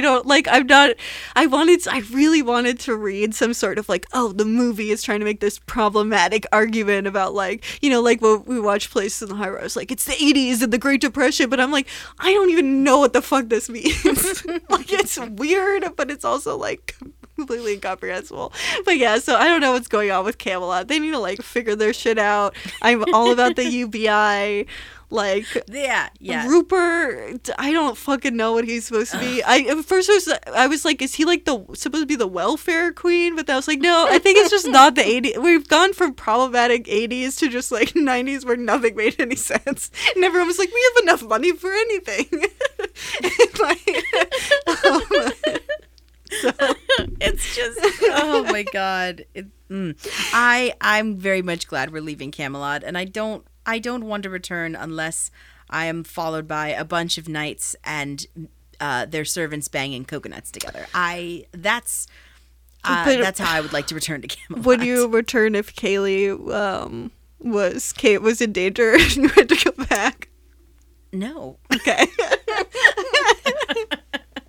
So you are doing the thing we're making fun of Garrett for doing, but even more aggressively. Yeah, no. You're just like, fuck no. I'm just out. I'm just gonna go fuck off and play with King Arthur and his Knights of the Round Table and watch Monty Python and the Holy Grail. Because wait, you can't hang out with them. They're in Camelot. No, but they don't go to Camelot because it's just a very silly place. Yeah, but you're picking Camelot. You gotta go. You gotta go up to some other thing. Okay, fine. I'll go hang out with the kid from A Kid in King Arthur's Court. Okay. Wait, which kid? Oh, have you not seen this movie? No. It's based on an old Mark Twain story. It's called A Kid in King Arthur's Court. It's about a baseball playing kid who gets transported during a baseball game back to Camelot and gets to hang out with King Arthur. And there's an evil wizard, and it's great. That sounds really awful. fun. That's I enjoy that. You should check it out. It's quite terrible. Well, you should play. I mean, I don't know why you're picking baseball of all the things. I don't know. It's the plot of the movie. I don't know. Yeah, well, I don't know. I think that was the original plot of the Mark Twain story. So I mean, it seems I haven't read it, so I don't know. Bizarre enough that it would be weird if they came up with that. But who knows? They came up with this movie, so. Anyway, that's okay. It's quest. We quested. Our quest is done. So what are we doing next week? Okay, so I don't know what is come over me this year, I guess. Like, it wasn't like we just did it, but for some reason I'm like, let's just do some made for TV movies that are just only available on YouTube from like the 60s and 70s. Yes. Apparently this is my new thing. So we're gonna find out. Like, sometimes I'll look at a trailer or something, but literally I found the YouTube video of the entire movie, and that's what I found, so we can watch the entire movie. Nice. It's called Seven in Darkness. Ooh. It is from 1969, made for TV movie. and it is about just 7 blind people on a plane. So Groovy. Okay. find out I'm what here that for is. this. Yeah, I'm like truly don't know a lot about it. So we're in darkness. 7 in darkness. There's only 2 of us. God, 7. If only. Can you even imagine being in a room with 7 people? No. So we're 5 minus plus 2. No. I was trying to make a math joke. There's That's not- 5 of us. It's not going to happen. Yeah. Okay. So this is a podcast where we do not do math. Nope. I don't do math. Except for I was saying before the podcast that what I did for fun as a child instead of playing with dolls was math problems. Which is true. Anyway, what are we blindsided by this week? Oh, boy. Melissa, do you want to go first? Sure. So, I'm gonna say that watching Quest for Camelot was like being in my bad place, and I would prefer to be in the good place, which Oh, it's gonna be a for a finally, TV show. yes, which finally I started watching Wow. this week. I've never seen it. I know it's over. There's like 4 seasons, and I know people rave about this show, and it just was never on my radar. I just was kind of like, I'll get to it whenever, blah blah blah. And I finally did, and I totally understand why people rave about this show. It just gets my sense of humor. It's so awesome and funny and kind of off the wall, but it just feels so meaningful, and it just feels like this is the right time to be watching this show. It's like a cozy blanket type of show. Gotta it's love a right. good It show feels in the right. afterlife. Yeah, and it has a connection because Kristen Bell plays the main character. She was also in Frozen, but She's in Frozen? I forgot about that. She plays Anna. Yeah, I she's forgot Anna's she's voice on actor. that. Well, Yeah. she is Veronica Mars. Yeah. But Kristen Bell's in it. Ted Danson plays Love Ted Danson. plays Michael. Yeah, and I mean, he's- I love the show. I've he's seen all so 4 great. of the seasons. Yes, and he's so great. I love Jamila Jamil. Oh, she's great. I love Chidi. I love just everything about it so far. And I'm so excited to be going on this journey. And you and a bunch of my friends are like, oh my God, you're finally watching The Good Place. I posted on Facebook that I'm finally watching The Good Place. And in like 5 minutes, I got 40 comments. Wow. So I'm very People excited. being like, wow, so late to the game. I here. know. Most people were like, welcome. We're so glad you found this show. I can't wait till you get to X, Y, and Z. Yeah, exactly. What season? Because that matters.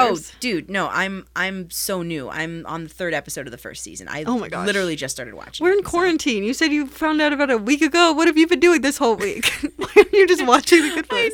I know. Well, okay. I also needed to finish up Cobra Kai, and I'm done with Cobra Kai. So finally, I can put my full attention. And we on know The how Good you feel Place. about Cobra Kai because it's never been mentioned I in. love Cobra Kai so much. I don't know. Do you? Oh, I love it. It's never been one I of your. love it so much because I'm like, should I talk about Cobra Kai? No, I think I'll talk about something else, but I should. Okay, that's so yeah. So The Good Place and also Cobra Kai. That's good. You always got to get those 2 in. Yeah. Yeah, Good Place is great. Yeah, I'll tell you all the things that happen. And no, I'm not gonna. We've No, spoiled a don't, lot of don't, things. The don't. Good Place is like you could Don't truly spoil spoil it. it No, in a way please that I would don't. not do on a I- podcast. Yeah, I want to find out. No, on I that would one. no. Of course, I'm not gonna do that. Good. So So what about you? So what I'm blindsided by this week is I got my first dose of the Pfizer vaccine. Yeah, so congratulations. it's very exciting. Hey. I got my healthcare worker adjacent privilege. But it was just a very it was very exciting. They're doing it at the Oregon Convention Center. So technically sort of difficult as a blind person. Conrad was with me the whole time, so he was being my guide, but I was also there's a lot of volunteers, so normally if I had gone alone, I'm sure people someone else would have just done that, and it was just I had a guide, so they didn't do that. But it was very set up. It was very painless getting the freaking vaccine. Oh my god, I was they put the rubbing alcohol on my shoulder, and then I was oh, so I'm waiting they I feel like a tiny little bit of pressure on my shoulder. I'm like, okay, so when are they going to actually do the vaccine? She's like, okay, that's it. And I was like, what? When did you do the vaccine? You had a good nurse. Yeah. I was like, oh my gosh. I'm sure the next time I'll get punished for this. I mean, I really don't want them to do my left arm because then I'm going to have to go to work at some point and probably will want to be able to write anything. So I'm like, I might have to do my right arm. So I'm like, it's probably going to hurt more. But it was sore last night, and got it yesterday, and it's actually a lot less sore right now. So I don't know. Maybe I could be just one of the lucky ones, but it was an awesome experience. I'm very excited. I'm also very, very happy that both of my grandmothers have now been vaccinated for their first one, and I got it on the same day as one of my grandmothers, and now I'm getting my second dose the day after my other grandmother, so very exciting. I'm just really happy and I'm also, this is now old news, but they just had a court case, and now like everyone in Oregon who's incarcerated is phase 1A. So Hell I'm yes. so fucking happy Oh, about that's this. so good. Yeah. Yes. Oh my God. Good news. Fantastic. I'm very excited. I hope we get more vaccines soon. But I'm just like, I just fucking love vaccines so much. They make me so happy. I love them. I cannot wait to get mine. I've never been so excited for a shot in my life. Oh my gosh. Yeah, very excited. I'm such a weird person. I've always loved vaccines. I'm like, they make it so you don't have to go to the doctor later on. Hey. Like, they're like, oh, my favorite thing. Everyone who makes vaccines, now everyone's getting credit for making vaccines. But even before COVID, I was like, the true heroes of the world. Vaccines. So great. I love them so much. So, so that's my plug. Vaccines. Obviously, at this point, most people are like, yeah, I understand why vaccines are good now, but like, get as many as as you need to. But like, yeah, definitely get them. They're great. That's what I was blindsided by, and I was blindsided by how little it hurt. But I don't know. I'm sure everyone's experience is different. I'm sure it did hurt for some people. It was just, I'm sure I got lucky, but still, I don't want people to be like, "What? I got it and it did hurt. You lied." But yeah, so that's my exciting thing. Hopefully, I can't wait until you get to also talk about your vaccine experience. I'm counting down the days. I'll be very thankful when I can actually share my story as well. Yeah, I'm looking forward to literally everyone getting vaccinated very soon. I mean, I'm just going to put it out there. It's the secret. Just assume that it's going to happen very soon, and it will, because that's how the world works. Fingers crossed. Yeah. Yeah. Our theme song is by Lucia Pisano. Our YouTube is Citizen White Cane Podcast. You can turn on the closed captions on there as well. Our Twitter is White Cane Pod. Our Facebook and our Instagram are both Citizen White Cane. And our email is citizenwhitecanepod@gmail.com. If you'd like to leave us a voice message, there's a link in the show notes. What did you work on Quest for Camelot? Were you one of the people who left? Oh, can you do a better version of Ruber's villain song? And what would be like if you had like a time specific or culturally appropriate, culturally appropriate is probably not the right word, but like something that's not anachronistic, a cane that you could use at different eras and different climates and biomes or whatever. Are you a conjoined dragon who spouts pop culture references? If you are, we want to talk to you. Yeah, no, just no weird homophobic shit. Yeah, no, please. Any of those things, leave us a voice message. And the link in the show notes. Come back next week. We're gonna do 7 in Darkness. We're gonna find out mostly entirely what that is. And if you want to follow along, it's all on YouTube. But we'll see you then. Bye. Bye. Citizen White Cane. Oh, I didn't realize you were What? Tall? Rugged? Handsome? blind. You know, I always forget that.